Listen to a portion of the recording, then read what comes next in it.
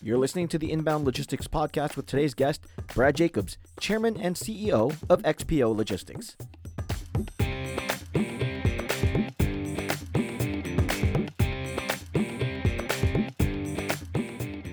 Well into the COVID-19 pandemic, companies continue to look for ways to adapt and keep operations running. But companies don't work without employees, and employees don't work if they don't feel safe and secure in an environment that is currently under siege. Brad Jacobs, Chairman and CEO of XPO Logistics, joins us to detail how XPO moved quickly to prioritize employee safety while continuing to provide essential infrastructure services. Joining me today is Brad Jacobs, Chairman and CEO of XPO Logistics. Brad, thank you so much for taking some time out to talk with the Inbound Logistics Podcast today.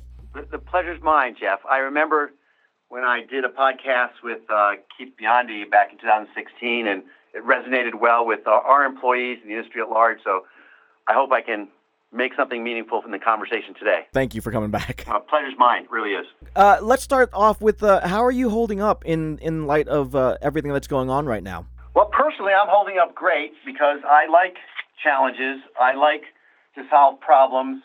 I like to have things to do, and I like to have meaning and purpose, and I certainly have a long list of things to do and challenges, and I like leading. I like leading a team. I like working with great people. I like seeing people be in situations that bring the best out in them, and I'm just really impressed with humankind. What I see in our own workforce, that I see in the industry as a whole, people are just really doing great things, and I'm charitable things, selfless things. Look what the frontline workers are doing. It's quite heartwarming. In terms of the company as a whole, we're like the whole industry.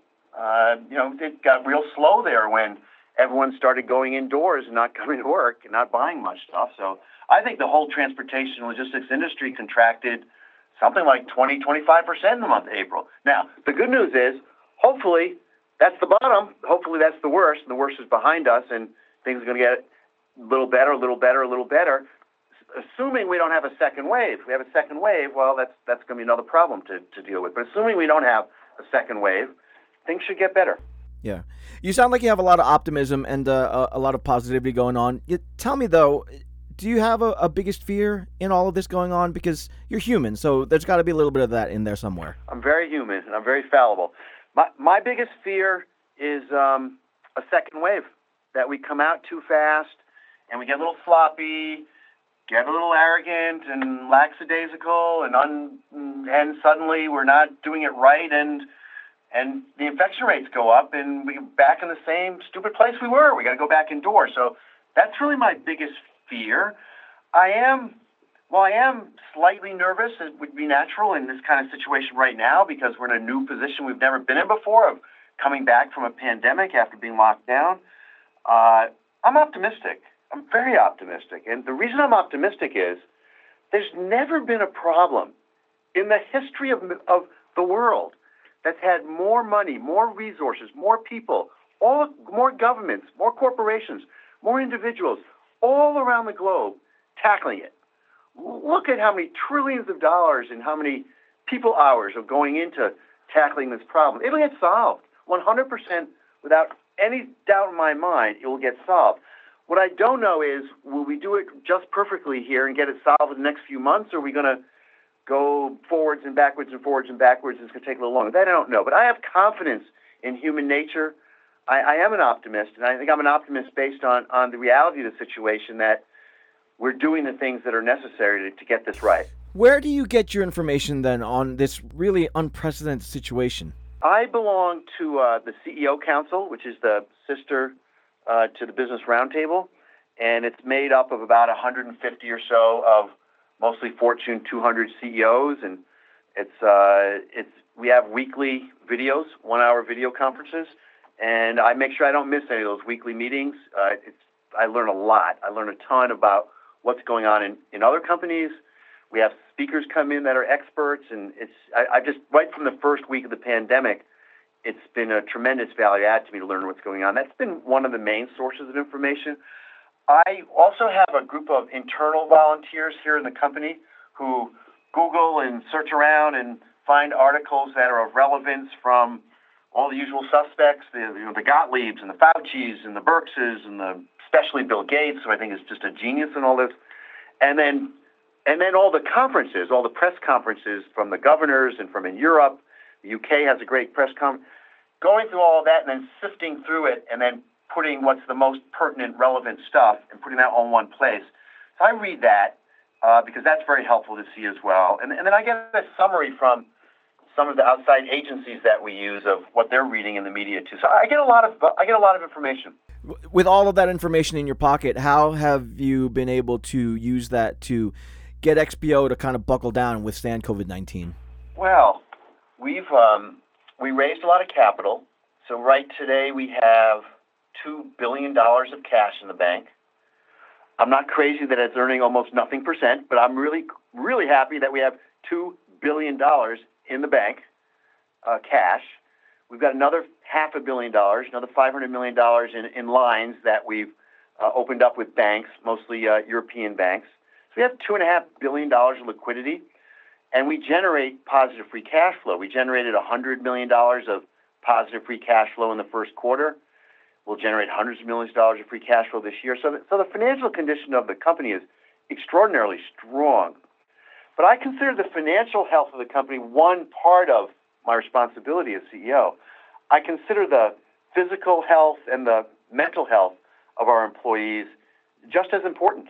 So on the physical health, we had to take a crash course in how do you prevent this COVID-19 virus from infecting your workforce, and how do we motivate people to not come in and work if they're feeling sick, and how do we motivate everyone to get their temperature taken? How do we motivate everyone to, if they've come into contact with somebody else who's been infected, to not come in? So we've given everybody 2 extra weeks of, we call it pandemic sick leave, even if they're not sick, and we close a facility if anyone's been infected or anyone who's been infected just comes in contact with it, even for short periods of time, just to err on the side of caution. And we do a deep cleaning when that happens, and we send everyone home and pay them. We give them full pay while they're home for up to 3 days. It usually doesn't take us 3 days to do all the sanitizing. And we've become experts in PPE, the masks and the hand sanitizer and the gloves. That right now is very plentiful, but you remember back in March, it was hard to get your hands on that. So we had our procurement people get our hands on that as soon as they possibly could. We've given financial incentives to people, financial rewards to people for coming in and serving society and keeping the supply chain flowing. So we've given $2 an hour bumps in hourlies for the warehouse workers. We've given one-time bonuses to full-time drivers of $500. We've given $250 to part-time. We've given other financial rewards as well. And then on a mental level, on a psychological, emotional level, which is very, very important to pay attention to all the time, but especially in a time of crisis like this, we've made our mental health hotline, a number you can call and talk to a therapist in confidence, available to everyone in the company here, and encourage people to use it. There's no stigma associated with that. That's a good thing to talk to someone about how you're feeling emotionally and psychologically. So we're doing a lot to protect our employees, and I feel good about what we're doing. Yeah, and admirable efforts to protect your employees for sure. What about supporting your customers? How is XPO continuing to support them and your efforts to maintain operations with regards to serving them? Well, I'm happy to say that we've been up and running throughout the whole crisis. We haven't missed a day, and we've had customers who have had very extraordinary needs.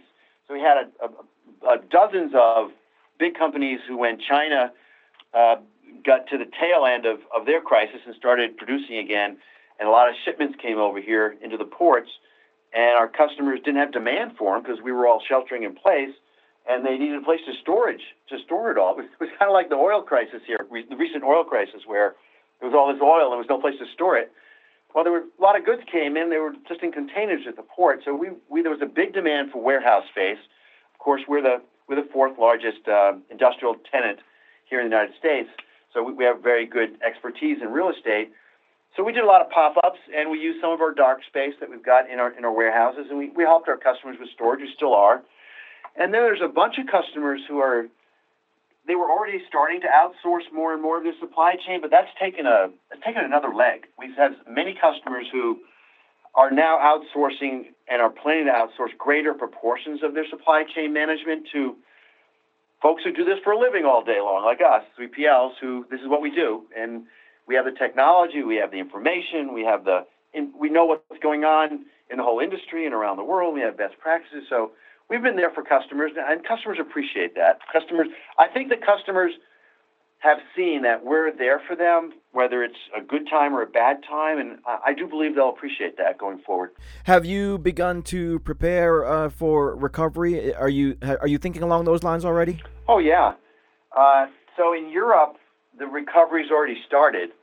If you look at our volumes in the first week of April, and then you look at our volumes in the last week in April, they're up a lot in that 3-week period. They're up as much as 26% in France in our LTL, for example.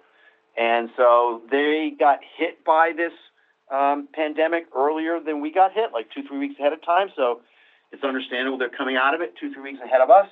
So we're already staffing up and dealing with the increased demands we have from customers. Here in the United States, we've seen it bottom out. We've seen it stabilized. There was a falling knife there for a while, but the knife is kind of levitating in the middle of the room now, and it's frozen at a spot. It's bottomed. It's bumping along the bottom, and it's not getting any worse. Let's see if in the next 2-3 weeks, as the auto companies get back in business, because they've been out of business for a while now, as some of the small and medium enterprises get back up in business, across the board, as people have greater utilization, more production. Let's see if GDP starts to get a little better here, and there's more flowing in the supply chain. We're ready for it. We're ready. We got the people. We have the places. We have the technology. We're ready to go. Okay. Well, then, in the near and long term, what do you foresee for the industry in general? I'm still a bear short term because there's just so many uncertainties. There's so many risks. There's so many changes that just shock people. It's kind of like we have collective PTSD a little bit. There was a trauma here. Let's not mince words. There was a trauma. There was a very strong trauma to the industry where there was just a big stop. It wasn't a slowdown. It was a shutdown. And that was really, working from home and learn. It was a big change really quickly. I am impressed with how quickly we've all adapted to it and still are moving and grooving, but it was a trauma. Let's admit that. So I think it's going to take a little while for the economy to come back. I think it's going to take a little more time for everyone to find their bearing. I think there's parts of the economy that are going to be challenged, businesses that are dependent on people congregating in a dense way. I don't know how soon people are going to want to congregate in a dense way going forward. So there'll be some challenges. There's some disruptions, but some of the things that we're really levered to, like e-commerce, it's already booming. It's just going to boom more. I am a bull, though, medium term. I do believe all these issues will be worked through. None of these are insurmountable problems. They're temporary problems. And there's a beginning and a middle and an end to this problem, and we're in the middle of it now, and there will be an end. And I'm a mega bull. I'm very optimistic about the long term, looking at like next year and beyond. I think the industry is going to come back leaner and meaner. I think our cost structure is going to be better. I think we're going to have more customers wanting us to handle more freight, move more goods. I think people are going to recognize, as we have for years, the value of technology and how we've got to be more automated all over the place. And we've got to help use automation to deal with social distancing, because the social distancing is not going to go back to zero. So I'm optimistic. I really am. I think this year is kind of like a year that we're going to just want to forget about. It's a year that there will come a point in time, maybe the first quarter of 2021, where we say, "Can you believe 2020?" but it's going to be in the rear view mirror. We're going to say, "Okay, whoosh, glad that thing's over with. We're done with it, and we're still alive to tell the tale."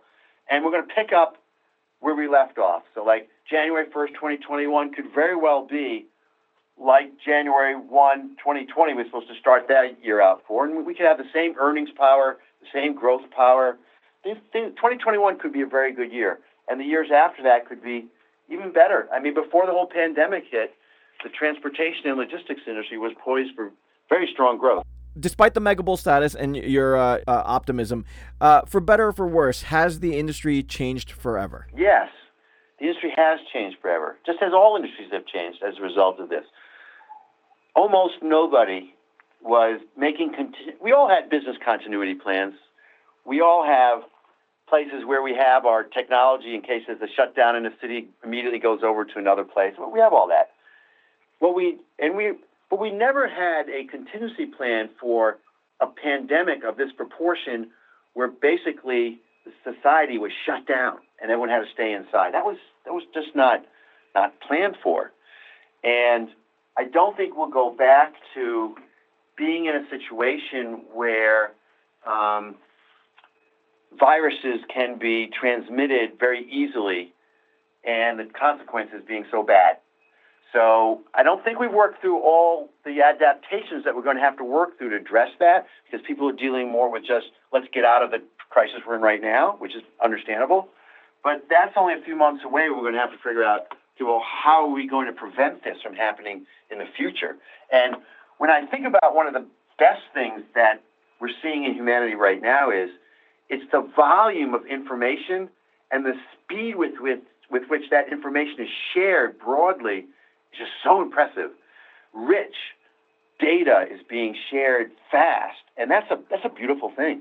That's something that can benefit society in so many different ways. You can remove obstacles to growth, and you can have so many areas of cooperation. So I think that's our saving grace, is the increased amount of good information that's going to be shared in real time. And that's what will help us prevent these kind of pandemics in the future.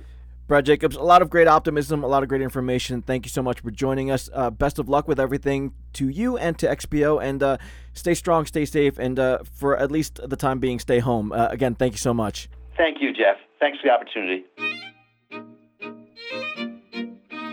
Inbound Logistics Magazine is the information leader in supply chain and logistics management.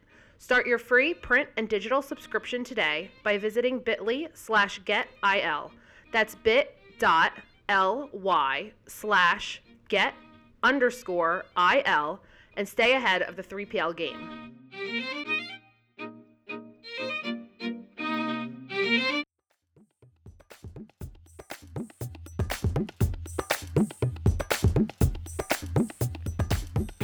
The Inbound Logistics Podcast is a production of Inbound Logistics Magazine. For the most in-depth information around logistics, transportation, and supply chain practices, get your free print and digital subscription at inboundlogistics.com/subscribe.